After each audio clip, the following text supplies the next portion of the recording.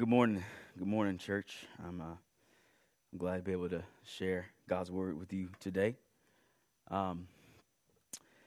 If you are paying attention to our national discourse, man, this is a troubled time. It is a time of upheaval, a time of public disagreement and public anger. And it has been grieving to me on a variety of levels. I've even found myself sitting in front of my computer, just having difficulty just proceeding with the things that I need to do. But I believe that we have a word from God in the scriptures that is eternal. And I believe that we have a word from God in the scriptures that is applicable to every and any situation. One of the things that I have noticed, not just recently, but over the years, that are involved with disagreements, arguments, anger, is that without context, we understand almost nothing. Without context, we understand almost nothing. Even if you look at an interpersonal disagreement between two parties, and you ask them what happened, more often than not, you're going to hear differences in nuance and differences in emphasis from the two parties. It is because a person's context, what has happened, affects how they see today. Without variant pieces of context, we are almost guaranteed to disagree. But when we have accurate and detailed context, we can move forward. This principle of context is vitally important to understand the scriptures. And this principle of context is vitally important to understanding the present day. And so it is my attempt to provide some context from the scriptures and some context from history today to give us encouragement and a reason to hope. The scripture is Hebrews 13, verses 7 through 9. Hebrews 13, verses 7 through 9. It says, "Remember your leaders who have spoken God's word to you. As you carefully observe the outcome of their lives, imitate their faith. Jesus Christ is the same yesterday, today, and forever. Don't be led astray by various kinds of strange teachings, for it is good for the heart to be established by grace and not by food regulations, since those who observe them have not benefited." Let's pray. Lord Jesus, I ask that you would give us a word from heaven, a word that would provide comfort, a word that would provide hope, a word that would provide instruction. In Jesus' name, amen. So today, when you will be hearing this, it'll be Sunday, Pentecost. It'll be Pentecost Sunday. It is the day that the church has traditionally celebrated what happened on the day of Pentecost 2,000 years ago. You can read about that in Acts chapter 2. That was the day of Pentecost, and some have called it the birthday of the church because it is the day that the Lord Jesus sent the Holy Spirit to fill his church, and his church began to become witnesses to his resurrection with power. The Lord Jesus sent the Holy Spirit to empower the church for mission and to display and proclaim the gospel. On this day is the day that the Spirit fell on the first church and that they began to speak God's word in multiple languages, and that people from all over the known world at that time were in Jerusalem that day, and Peter began to preach about Jesus, and people from all around the known world were added to the church on that very day. Now, often when we speak about the coming of the Spirit and the filling of the Spirit, we usually approach this in individual terms, meaning that the Spirit has filled me. The Spirit has empowered me to do this or that, and that is true. But I think a more primary understanding is that the Spirit is given to empower the church. The Spirit is given to empower the church to witness about Jesus, to proclaim His goodness, and to display the values of His kingdom. That cannot be something that comes just with effort or with a good idea. We actually need supernatural power from heaven. And Jesus has provided that when He poured out His Spirit. And so because of the giving of the Spirit at Pentecost, the day that is celebrated throughout the world in the church, that is today, the day of Pentecost, we can expect and pray for the Spirit to empower us. But I kind of want to approach it from a little bit of a different angle today. We should also seek to learn not only that the Spirit empowers us, but how the Spirit has empowered the church throughout the last 2,000 years. The same Spirit that was given on Pentecost, the same Spirit that has been given to us, is the same Spirit that has been given to Christians around the world for the last 2,000 years. And so it would be important for us to pay attention to what the Holy Spirit has done through His global church these 2,000 years. And that brings us to the verse today. It says, "Remember your leaders who have spoken God's word to you. As you carefully observe the outcome of their lives, imitate their faith." The author of Hebrews is talking about leaders who have already died. In that congregation and that the letter of Hebrews is written to was facing persecution. And there are leaders who have already died. And he says, look to what the Lord did through them. Look to what they taught. Look at their faith. And look what happened after they died. This means that we should look for the Holy Spirit's activity and the leaders that have gone before us. We need to remember that leaders who have come before us, and we need to pay special attention to those that might not be as common to talk about in our modern context for this reason. If we only look to present day leaders, me included, if we only look to present day leaders, then we will always have present day bias. Then we will always have the gaps of knowledge and understanding that exists today. If you ever take time to read books from the past, there will be things that stick out to you as very odd. Why do they say it like that? Why do they believe that way? Why do they do that thing? But at the same time, there will also be things that will stick out to you, and you will think, that is very helpful. And I wish we thought or did that today. In the same way, if we want to seek to have a well-rounded faith, a well-rounded practice of the faith, then we would look to the leaders of the past at what they taught and what they did. And we would ask that the same Spirit that guided them would guide us today.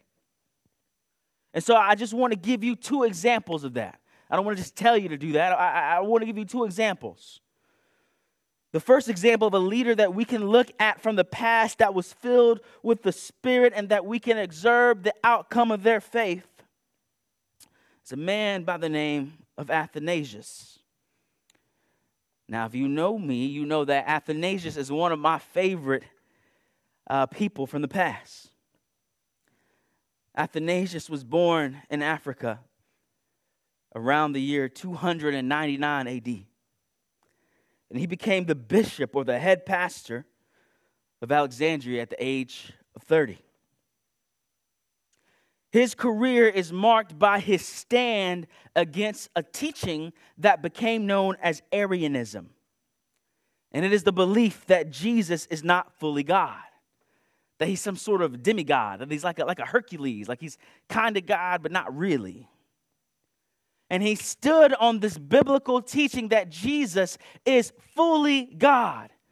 That as the scriptures say, that the fullness of the deity, the fullness of God dwells in Jesus bodily. He is not a sub-God. He is fully God. And for his biblical stances, he was exiled 5 times from his church for a total of 17 years. For his biblical stance, he was insulted. They often called him the Black Dwarf, insinuating that his height and his skin color were something to be insulted. That sounds like modern day, does it not?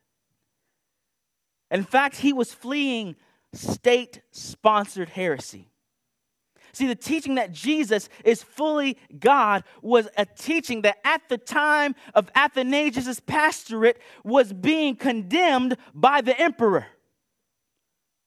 And he had to flee for his life because of his biblical stance.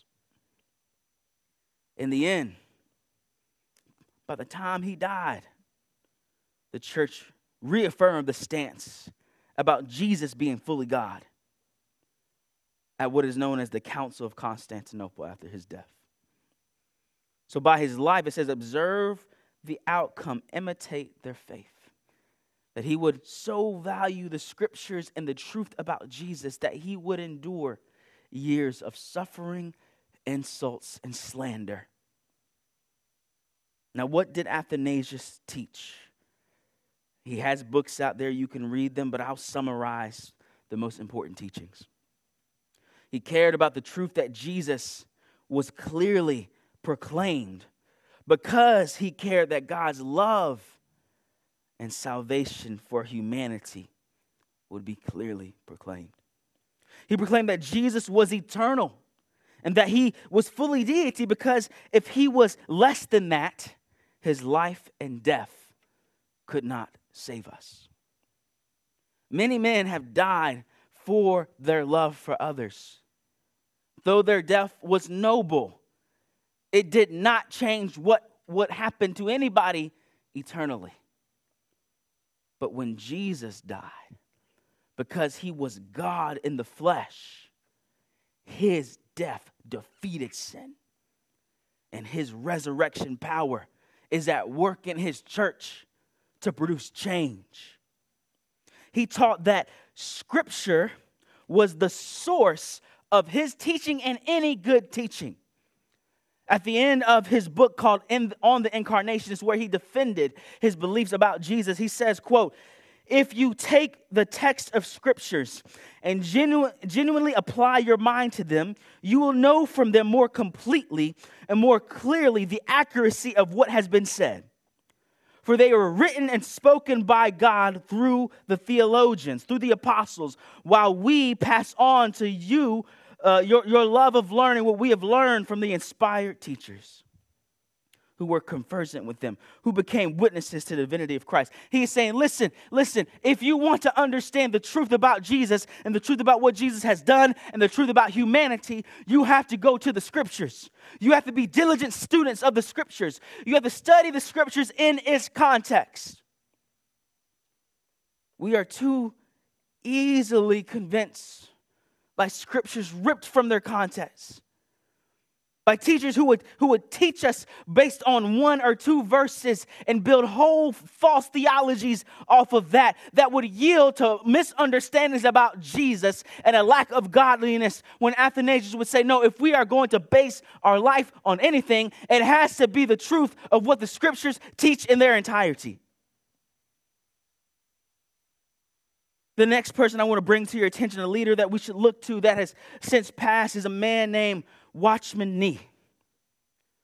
Watchman Nee was born in 1903 in China.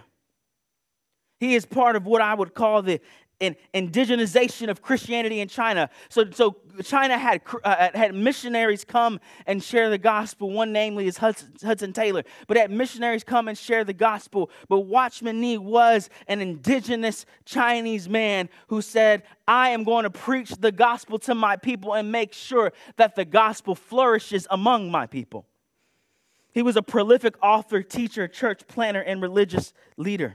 And in his quest to preach the gospel and plant more churches, he faced suffering from poverty, bad health, denominational oppression, and other Christians who did not like him, and finally imprisonment.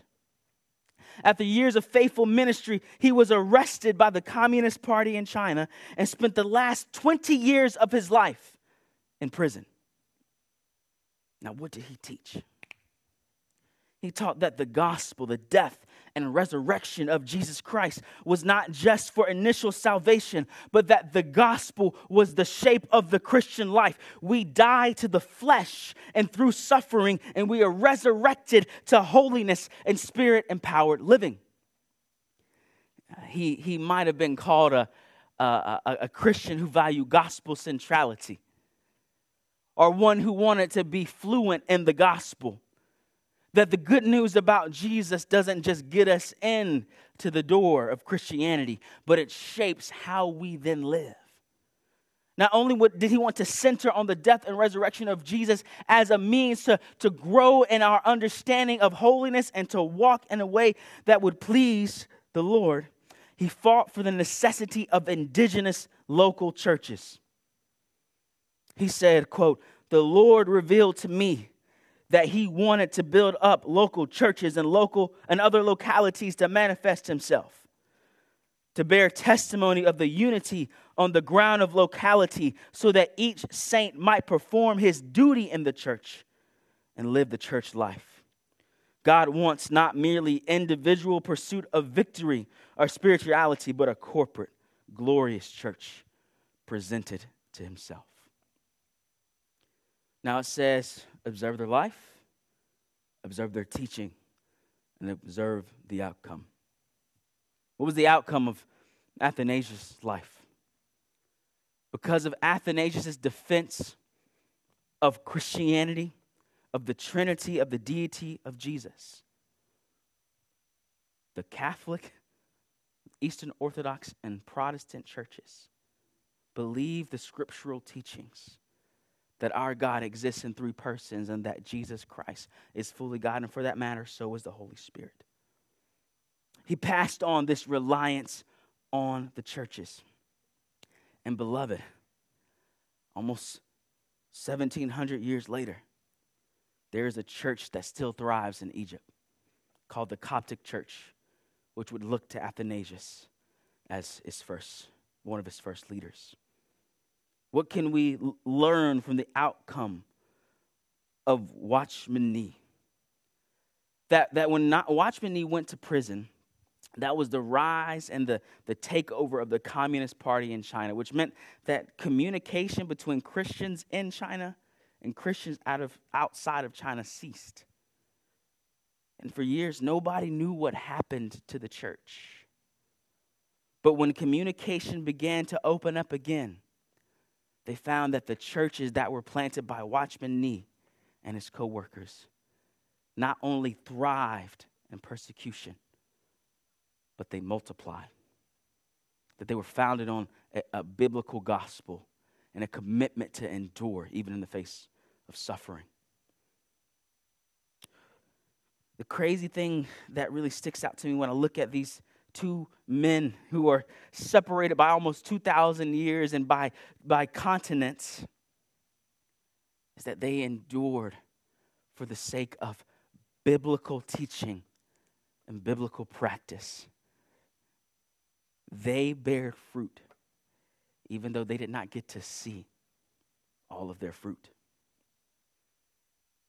In verse 8, in Hebrews 13, it says, Jesus Christ is the same yesterday, today, and forever. See, the Jesus that is displayed in the past is the same Jesus that works in us today, and the same Jesus that gives us hope for the future. So, church, we must not grow weary. Remember, Athanasius and Watchmen did not see the fruit of their labor, but they believed in one who was eternal, who could yield fruit even after their own death. The same Jesus who led Athanasius and Watchman and me and many others by the Spirit is the same one who now fills us with the Spirit to witness to and to display God's goodness. This is what Pentecost is about.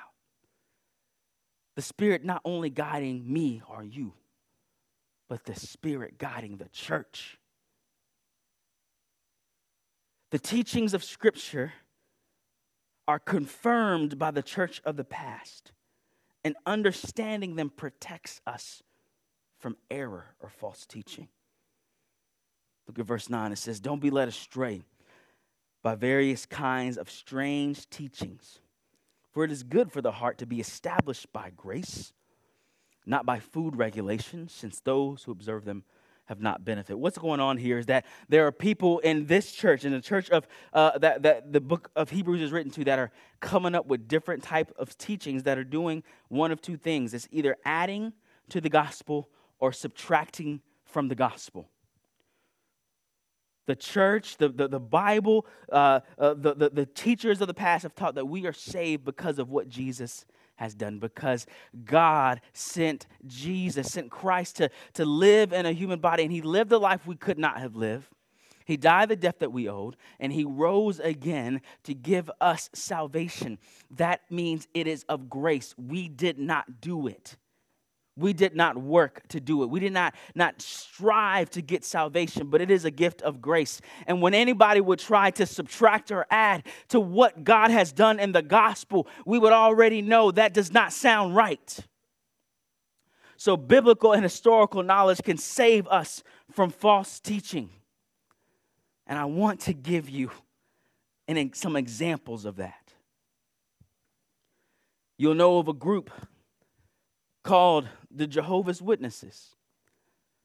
I know that there are many kind people a part of this group, but their teachings about Jesus are textbook, the very teachings that Athanasius renounced and defended against. That Jesus is not fully God. He's kind of a demigod. He's God light, God Junior. We would know from the scripture, but also from historical knowledge, that the church has consistently denied that teaching. And so if we are rooted in the scriptures, and we are rooted in the witness of how the church has handled the scriptures, when we would hear that teaching, we would go, that's not the grace that we need. A Jesus who is not fully God is a Jesus who cannot save. Another false teaching that is going around, I would call it, it's called Black Hebrew Israelites. And they are claiming that Christianity, or Christianity as we know it, is the white man's religion. Therefore, it should be rejected. And that we need a more Afrocentric understanding of the scriptures. What this reveals is a lack of knowledge about history. The Christianity that has been practiced for almost 2,000 years is a Christianity that was defended by a dark-skinned black man named Athanasius. The church was spreading rapidly in Africa well before it caught on very well in England. Our faith does not belong to any one religion, but for the sake of history, it belonged first in Africa before it got all the way to Western Europe, for the sake of facts. What that means is that one is not better than the other, but what it definitely means is that our faith is not a construct to subjugate black people.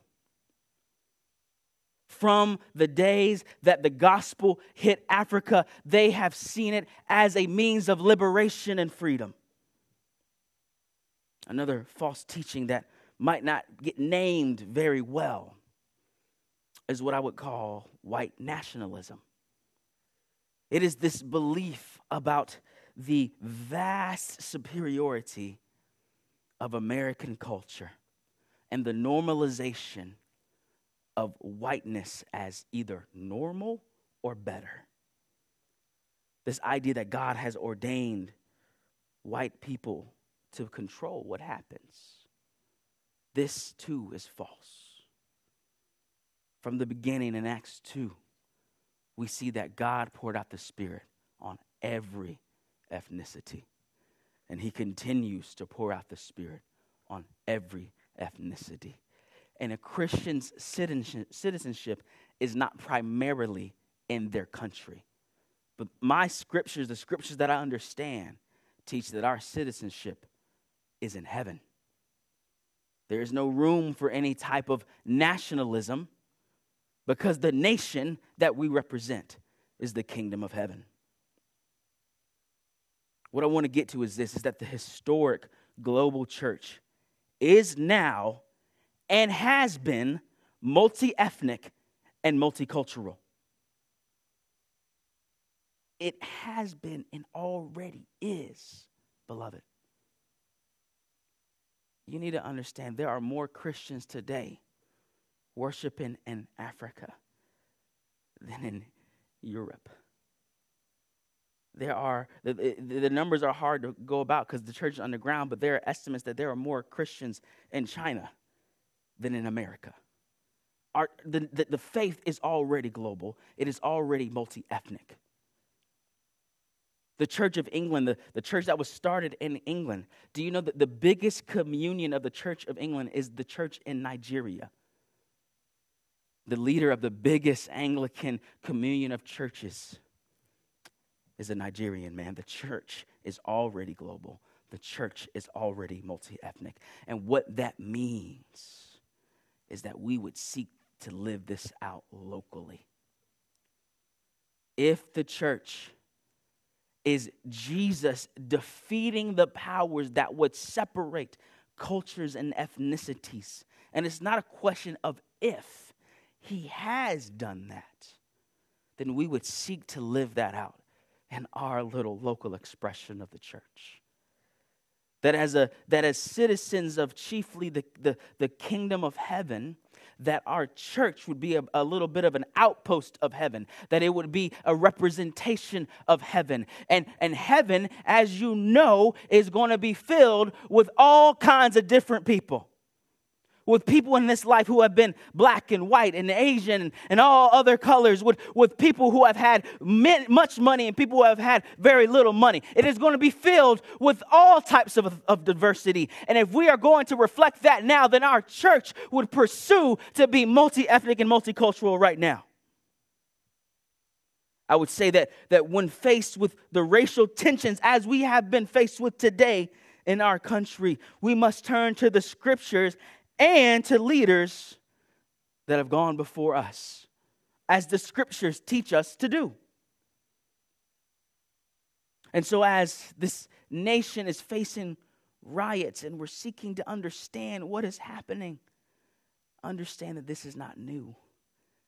That riots are not exemplified by one culture or color either. But as Martin Luther King says, that a riot is the language of the unheard. Now, if you listen to him in his context, he is advocating that Christians would seek holiness and peace, but he also is advocating that Christians would have compassion and understanding, because we understand that sin is multifaceted. That I get sinned against and I sin. And my act of sin does not invalidate the sins that have been committed against me. We must seek the planting of local churches that would proclaim the goodness of God and empower local leaders. That is the goal of our church.